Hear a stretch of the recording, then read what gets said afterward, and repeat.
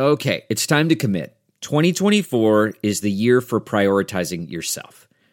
Begin your new smile journey with Byte, and you could start seeing results in just 2 to 3 weeks. Just order your at-home impression kit today for only $14.95 at Byte.com. Byte clear aligners are doctor-directed and delivered to your door. Treatment costs thousands less than braces, plus they offer financing options, accept eligible insurance, and you could pay with your HSA, FSA. Get 80% off your impression kit when you use code WONDERY at Byte.com. That's BYTE.com. Start your confidence journey today with Byte. I mean, no one plans to get sick, and yet, here we are. My name is Matthew Zachary. I survived cancer, a stroke, and COVID-19, and somehow I'm still here. I also survived our stupid, broken healthcare system, and I want to help you survive it too. So let's go make healthcare suck less together.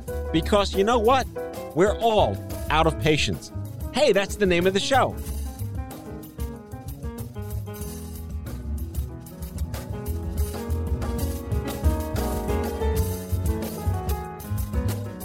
Alrighty, friends, welcome back to the show. If you like it, I hope you do. We're always looking for new reviews and ratings on Apple Podcasts, so that's a thing.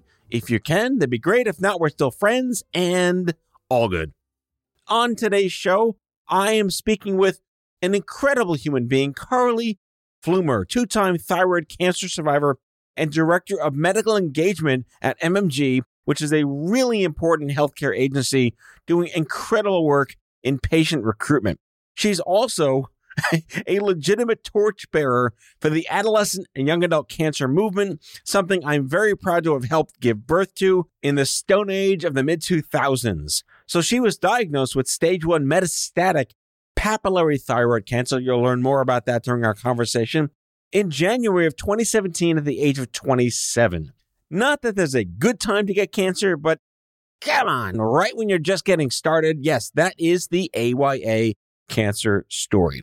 She went through all sorts of crazy treatment, but managed to get her master's degree in health communication, and she's been blowing up the Twitterverse at Carly Flumer ever since. She now enters the podcasting fray in the hot seat here on Out of Patience to drop some knowledge about thyroid cancer and the occasional S-bomb. Ladies and gentlemen, Carly Flumer. Carly Flumer. Hi. I pulled the Target. You did.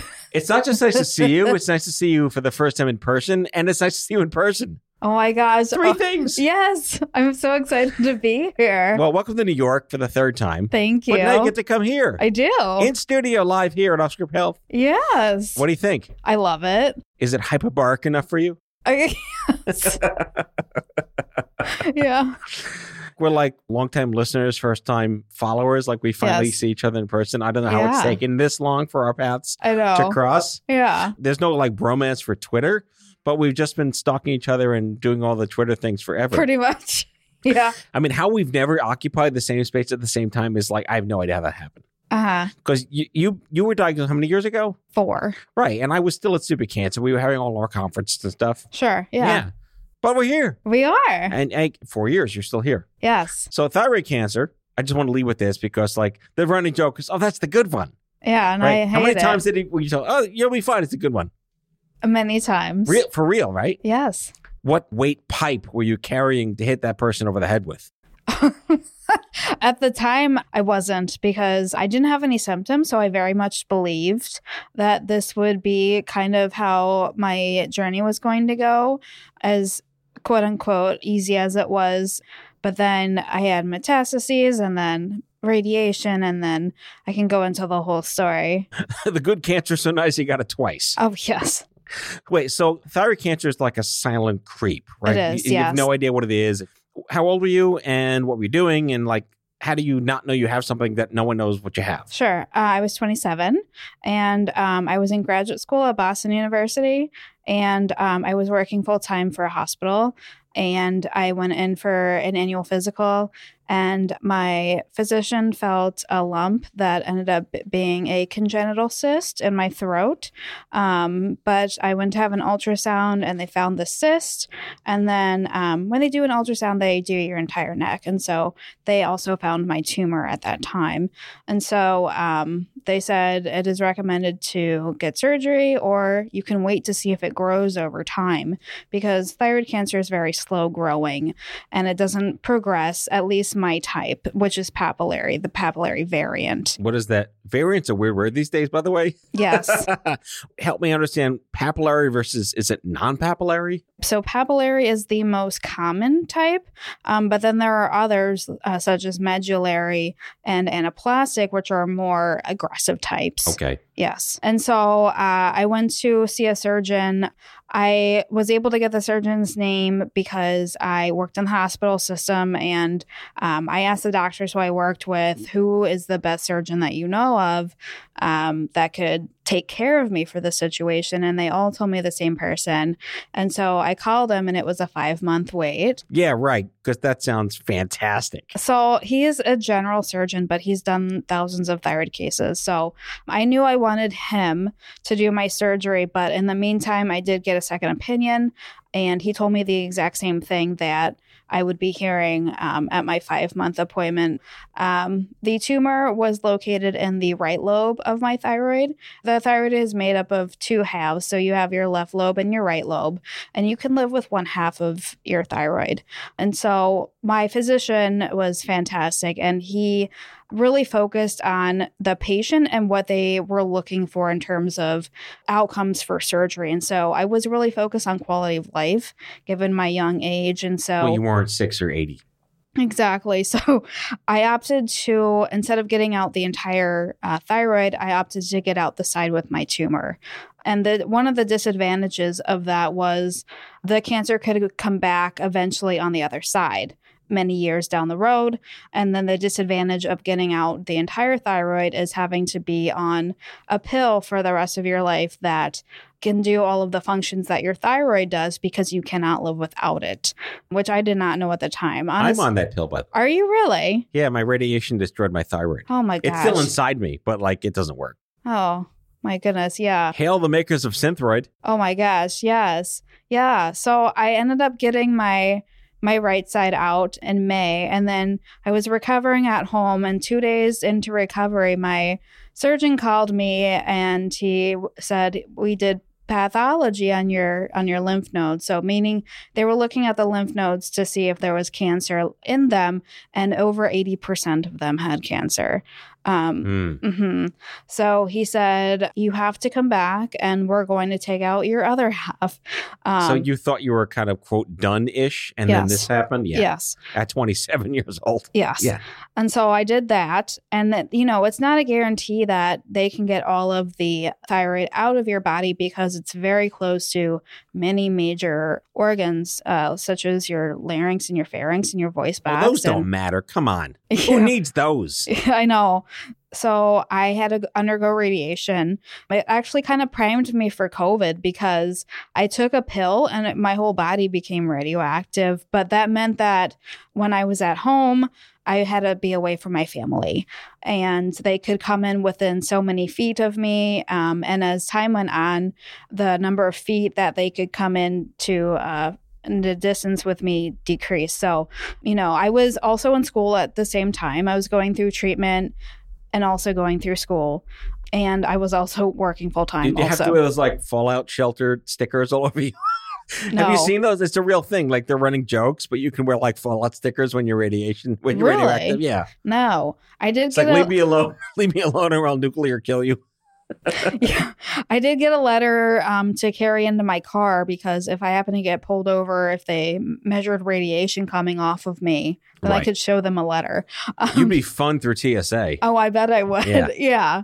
So then I had the radiation, and then still going through school, still working full time. And then I thought I was done after that. So then I had blood work every 3 months that checks your TSH, your T3, your T4, which are those are the thyroid specific hormone Yes. blood test things? Yes. Okay. Yep. They basically can tell you how your thyroid is doing because it connects with the pituitary gland in your brain and how much thyroid hormone you are getting from the synthroid. So that's how the dose is determined. It can take many years to find out the dose that you need based on your body type because they start out with a dose based on, your age and your weight. And then It's all assumption. There's no math behind it. Yeah. Mm-hmm. For any thyroid cancer people in the crowd, let's nerd out for a second. All right. Sure. My first dose Yeah. was 0.5, Oh, wow. which was, at the time considered like that's a lot. Sure. And then we realized it made me Okay. hyperthyroid, which is my thyroid wasn't working, but then they turned it into like this Tasmanian devil Yeah. Roadrunner version of it. And I lost all this weight. It was not okay. Uh-huh. So then slowed it down to 0.25, then now I'm on 0.125 Grams. micrograms. Oh, micrograms. Yeah, Okay. yeah, grams. I'd be like bouncing like a rubber ball in the whole room if I was that much. Yeah, but it took me 6 years to regulate on a dose that worked for me. Sure. What did you start at? So I believe I started at 112 Mm-hmm. and then I went to 125 and then 137. Then I'm back to 125. Now I'm back to 112. Okay. Yeah, because in the 90s, they didn't really have the same level of like longitudinal data, Mhm. especially for young adults Sure. that had radiation-induced thyroid death, Yes. not thyroid cancer-induced thyroid death. Yes. Yeah.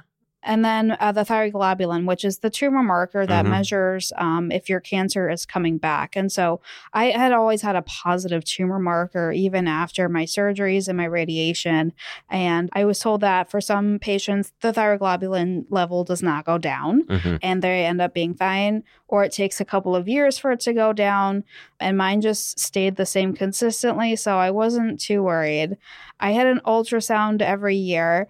And so I got my ultrasound this year, February 2021, and was told that my cancer was refractory, meaning it did not respond to the radiation treatment. And so I was diagnosed with cancer again. And Congratulations. thank you very much. And I had my third surgery 6 months ago. Are you like a Pez dispenser where your whole neck snaps back and pills come out now? I feel like it sometimes. Yeah. That's another thing. When I first met my batch of thyroid cancer friends through this organization called THICA, Yes. props to Gary Bloom for running Yes. THICA. When I entered the cancer version, like, I don't know, 03, 04, I had nothing to do. I was just trying to figure out what to do with my life in my Sure. 20s. And I met people that live strong and like, where have you people been this whole time? And the thyroid cancer universe in young adults, make fun of it because our job is to be stupid and humorous about it. Uh-huh. They all were comparing like their neck scars. Yes. But the whole Pez dispenser conversation kept coming up. And at one point, someone brought Pez dispensers with "I have thyroid cancer, leave me alone" on it. Oh my gosh. That's This amazing. is ridiculous stuff that only the Gen X young adult cancer universe could actually make happen because Sure. why be so serious with Oh something my so gosh. ridiculous? Yes. Yeah. So you are or not a Pez dispenser. I feel like it. And you're 6 months out of your third surgery? Yes. Wow. Yeah. You ever get the whole, but you look great? Yes. How does that make you feel? Terrible. You want to punch the same person again? I understand where they're trying to come from, but I hate it when people say you don't look sick because there are so many invisible diseases, not only thyroid cancer, but other rare diseases that you can look at somebody and say the exact same thing, but you really don't know until you talk to somebody about it. Do you ever have what I used to call geography guilt? No. Geography guilt is when someone else thinks your cancer wasn't bad enough because they had something else that they consider bad enough. Yeah, I mean, I do that with myself and other patients, especially before this year when I found out it hadn't gone away. I would compare myself to other people who had it worse than I did. And Alexa Jett, who was another thyroid cancer patient, I met through Twitter, and she likes to talk about the pain Olympics, where you don't like to compare. Right. Yes. Yeah, I remember there was so much get off my lawn cancer geography in the early 2000s between I have this and it's over here and you only had it over there and I had this much over here and you had that much over. And what Stupid Cancer really tried to do, and I think what the young adult cancer movement really tried to do, was kind of Switzerland everything? Can we just all get along that it sucks across the board, and how much it sucks is irrelevant to we all to do this together?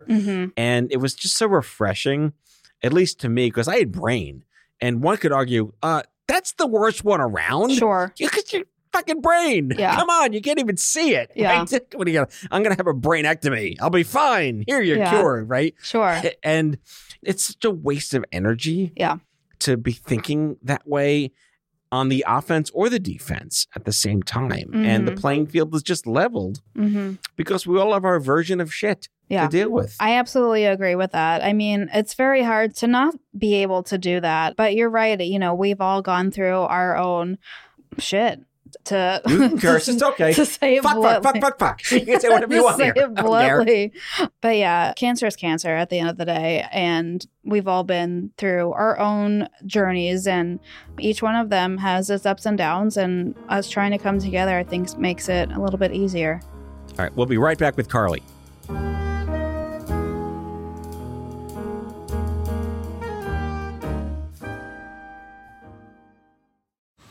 Man, that sunset is gorgeous. Grill, patio, sunset. Hard to get better than that. Unless you're browsing Carvana's inventory while you soak it all in.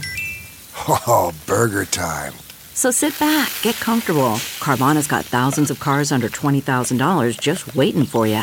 I could stay here forever. Carvana, where car buying meets comfort meets convenience. Download the app or visit Carvana.com today.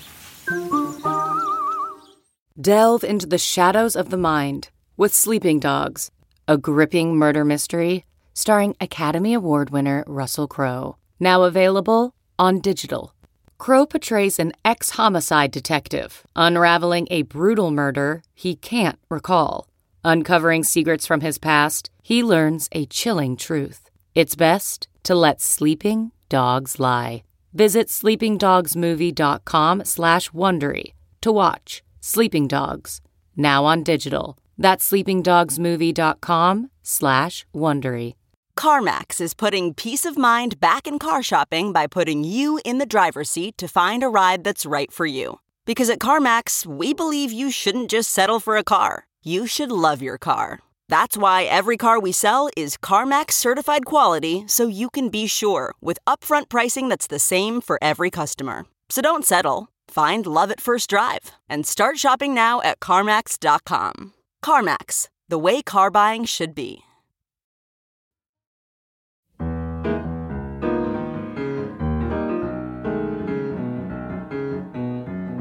All right, we're back.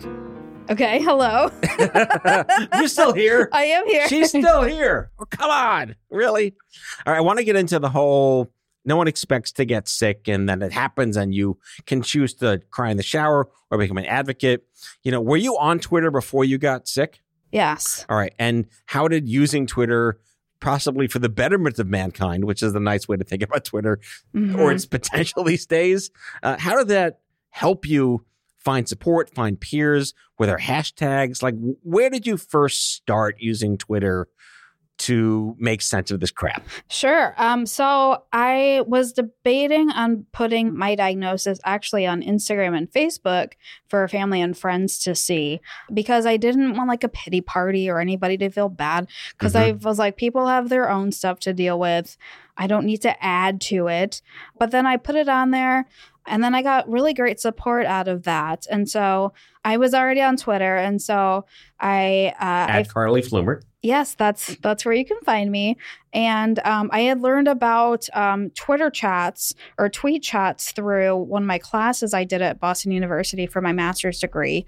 And we had to participate in one for an assignment. I can't remember which one I participated in. I think I found one that is what I do now as part of my advocacy role, called Patient Chat. And that's held every other Friday at 1 p.m. Eastern Time. And it's run by a group called Patient Empowerment Network. And I participated in it. And then I think I was contacted by the people who run Patient Chat, and I was talking to them about their website, and it was very restrictive in terms of how many cancer groups were recognized. And I had a call with them, and I was like, if you really want to reach more patients, you have to have more cancers on here than breast and lung and the main cancers that you hear about. There's more than Mount Rushmore of cancer. Exactly. And so they said, we would love for you to help us with that. And so they ended up coming up with a network manager program, and they asked me to be the pilot. And so when they How'd that make you feel? Amazing. I mean, I had tried to use my diagnosis for other things as well. I had been working with John Novak, who worked for Inspire at the time. John. Shout out to Big J. Yes, he's amazing. I was looking for jobs because I had left my job at the hospital when I was undergoing radiation. And then when I was coming back, I had connected with him on LinkedIn. And the story is going in many different directions. It's a good direction, no matter what direction. And then so he suggested that I pitch my story, my diagnosis, to the Philadelphia Inquirer, and I spoke to the chief editor there. So I talked to her about my story, and she said, "We have too many like yours." And I was like, okay, well, I didn't really know how to take that at first because I think every diagnosis... There's too many of you? Yeah. Every diagnosis is different, but maybe what she meant was we've had people share their cancer stories before and we're just looking for something different. So I didn't really let that stop me. I looked for other blogs that were sharing cancer stories, and I kept receiving notifications from John about different opportunities, and that's how I got my work. So I've written for the Mayo Clinic, American Society for Cancer Research. What do you write about? Like what's your big thing that matters most to you that you want people to learn and hear? Well, I'm an AYA advocate, so that's adolescent and young adult in the oncology space. And my main focus is building physician-patient relationships and the topic of health literacy. All right, so I'm going to blow your mind with a hypothetical, almost dogmatic concept. Do you feel that modern day empathy and compassion is missing in medicine on purpose, or because doctors are too squeezed by the system to allow them to follow Hippocrates? I think they're too squeezed by the system. Absolutely. Especially in oncology, I don't think we have enough time to really understand what the patient wants. And I've written about that a lot in my blog posts and in my written work, where they're not really taken into consideration their values and their morals and what they're really looking for out of their cancer journey, besides hoping to get a cure. And which means nothing. I know. The word cure is just one syllable. Yeah. And so, I mean, there are so many other aspects that go into cancer care that are really not talked about, I don't think, as much as they should be. I mean, it might be from a lack of empathy from physicians, but really there's also a lack of time and possibly a lack of resources, especially with disparities in healthcare that COVID brought to light in the oncology field. So now you work in life sciences. I do. And how does that make you feel to have this, like, you have knowledge you never asked to have? How is it applicable to what you do? Sure. So I work for a health communications agency called MMG, and they're under Omnicom, which is a conglomerate. And they have a focus in healthcare called Omnicom Health Group. And MMG is one of the agencies. I was hired there back in February, 2 weeks before I was notified about my diagnosis and had to undergo treatment. Not that there's a good time for that to happen. I know. Well, you know what? I actually, when I interviewed with them, I made my diagnosis part of my interview. Well, that's a young adult specific question, too. People diagnosed while they are kind of in their employee years.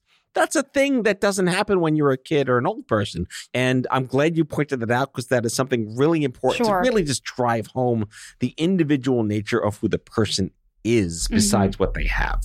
Yeah, well, the reason I brought it up was because it's a healthcare company and they recruit for clinical trials. And so I was able to kind of use my experience as a cancer patient. And I've been in clinical trials before for quality of life.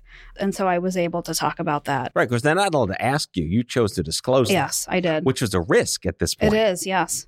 But it worked. It did work. You hedged your bet and you paid off. Yes. And so now I work as a director of medical engagement, and I have a fabulous team. And I'm going to give a shout out to my project director, Jamie Goldfarb, and she is also a stage 4 melanoma cancer survivor. Did she tell them she had cancer when she got the job? Yes, because when she first worked there, she was diagnosed with her cancer diagnosis, and she had to undergo treatment at NIH in a clinical trial. Wow. Yes. It's like everyone's born of their condition. It's oddly fantastic for the kind of wrong and right reasons. Mm-hmm. So let's wrap up over something that will only take us 30 seconds to solve. What's the deal with clinical trials? I'm totally kidding. That's like 9 other episodes with 9 more episodes and then 6 more seasons of 9 more episodes. So your take on where we arrived at, because you entered the young adult cancer universe 10 years after it was started in like 06-ish, 07, 08. And we strove to make sure that even the words young adult cancer was a billing code, was a research thing, was a best practice standard, those words. Sure. And, this idea that it's not one trial for all like it used to be when there were like 4 drugs on the market when I was diagnosed. Trials are now so segmented into like hundreds of almost like you're microdosing genetics, because there's such an N of 1 in many, many cases. Is the approach to trial awareness these days now more about patient centricity? How do you make patients aware of what a trial is? No one ever knows what those words mean. Maybe they do now because of COVID, but is it age relevant? Is it disease relevant? Is it zip code relevant? Where have you seen that conversation? Right now, I am recruiting. I'm helping to recruit for the COVID trials. But as far as other diseases go, I think it is really hard for patients to become aware of clinical trials because, it's seen as a last resort for patients, as a source of treatment. Is that true? I would think so. Depending on the diagnosis, my treatment options were surgery or no surgery. Did you find out that there could have been a trial for you? No. Okay. I think for thyroid cancer specifically, there aren't very many trials, particularly for the papillary type of cancer. They're more for the advanced anaplastic and medullary types, but there are tons of trials that are going on for breast and lung cancer. And it's really the other types of diseases that are really not talked about, I feel like, at least when I've done my research on other cancers in clinical trials, that I don't feel like that there's much going on. And I think it's because, number one, it's hard to find them. And number two, if you go to the clinicaltrials.gov website, a lot of that is not written in lay-friendly language. And so if you read it and you can't understand it, you're not going to want to join. Well, if you read it and don't understand it, you're a normal human. Well, exactly. Yes. I mean, you could bring it to your physician, but at the end of the day, healthcare is a business. And I think physicians feel like they are going to lose their patients if they hand them over to a clinical trial. Yeah. Yeah. Yeah. And again, that's a whole other show. Yeah. And it's a rabbit hole that leads to a bigger rabbit hole, if I can just put it lightly and mildly. Sure. Yeah. So final thoughts, because, like I said, here you are now, a Twitter influencer. I see you all the time. Yes, I just called you a Twitter influencer. Well, thank you. You are very active. Yeah. And I love that you chime in. I love that people know who you are. How many? Do they really? Yeah. Oh, you're well known in the Twitterverse. You've done a great job. Thank you. With, we don't intentionally self-brand sometimes, but everyone knows, the right people in the right crowds know you and trust you and listen to what you have to say. That's great. So you're already swimming with the people that are drinking the Kool-Aid. Yes. And people are only activists once the sky has fallen on them. Mm-hmm. How do you feel about talking to the people for whom the sky has not yet fallen, or it's fallen on them and they don't know what to do about it? Join a support group. Number one, I was not told about support groups until I reached survivorship. I was not talked about. That's not okay. I know. I was mentioned to me when I was going through my first surgery, my second surgery, or my radiation. I did all of my advocacy work after I went into remission, or my so-called remission. Right. Famous last words. Yes, my so-called remission. That's your TV show. Oh my gosh, My it So-Called is. Remission. It's my book. That's your book. We just write a book by So-Called Remission. Oh my God, that would sell like hotcakes. Oh my goodness, that's funny. Join a support group. There are plenty on Facebook. Join a Twitter chat. Share your story, because you don't know the power of it until somebody comes to you and says, you know what? I really related to that, and I thought I was the only one who felt that way, and I'm not, and I really want to thank you. You know, I helped create the Young Adult Cancer Movement in 2007. Yeah. And I say this with not a dad-like tone. Sure. But I'm proud of you. Thank you. For helping to carry the mantle of the attitude that we brought forth to this planet back then. Thank you very much. Carly Flumer, the Director of Medical Engagement at MMG, but you're so much more than that. You were dealt a lot of shit, and you shoveled it out of the way. I'm so thrilled you're a part of our community and doing all the right things. On Twitter, at Carly Flumer. Any last famous words? Be proud of who you are, even through all the shit that you've gone through. I got a shit on her. I'm done. She said shit. We're done. Okay. Good night, folks. See you next time. Bye. That's all for now.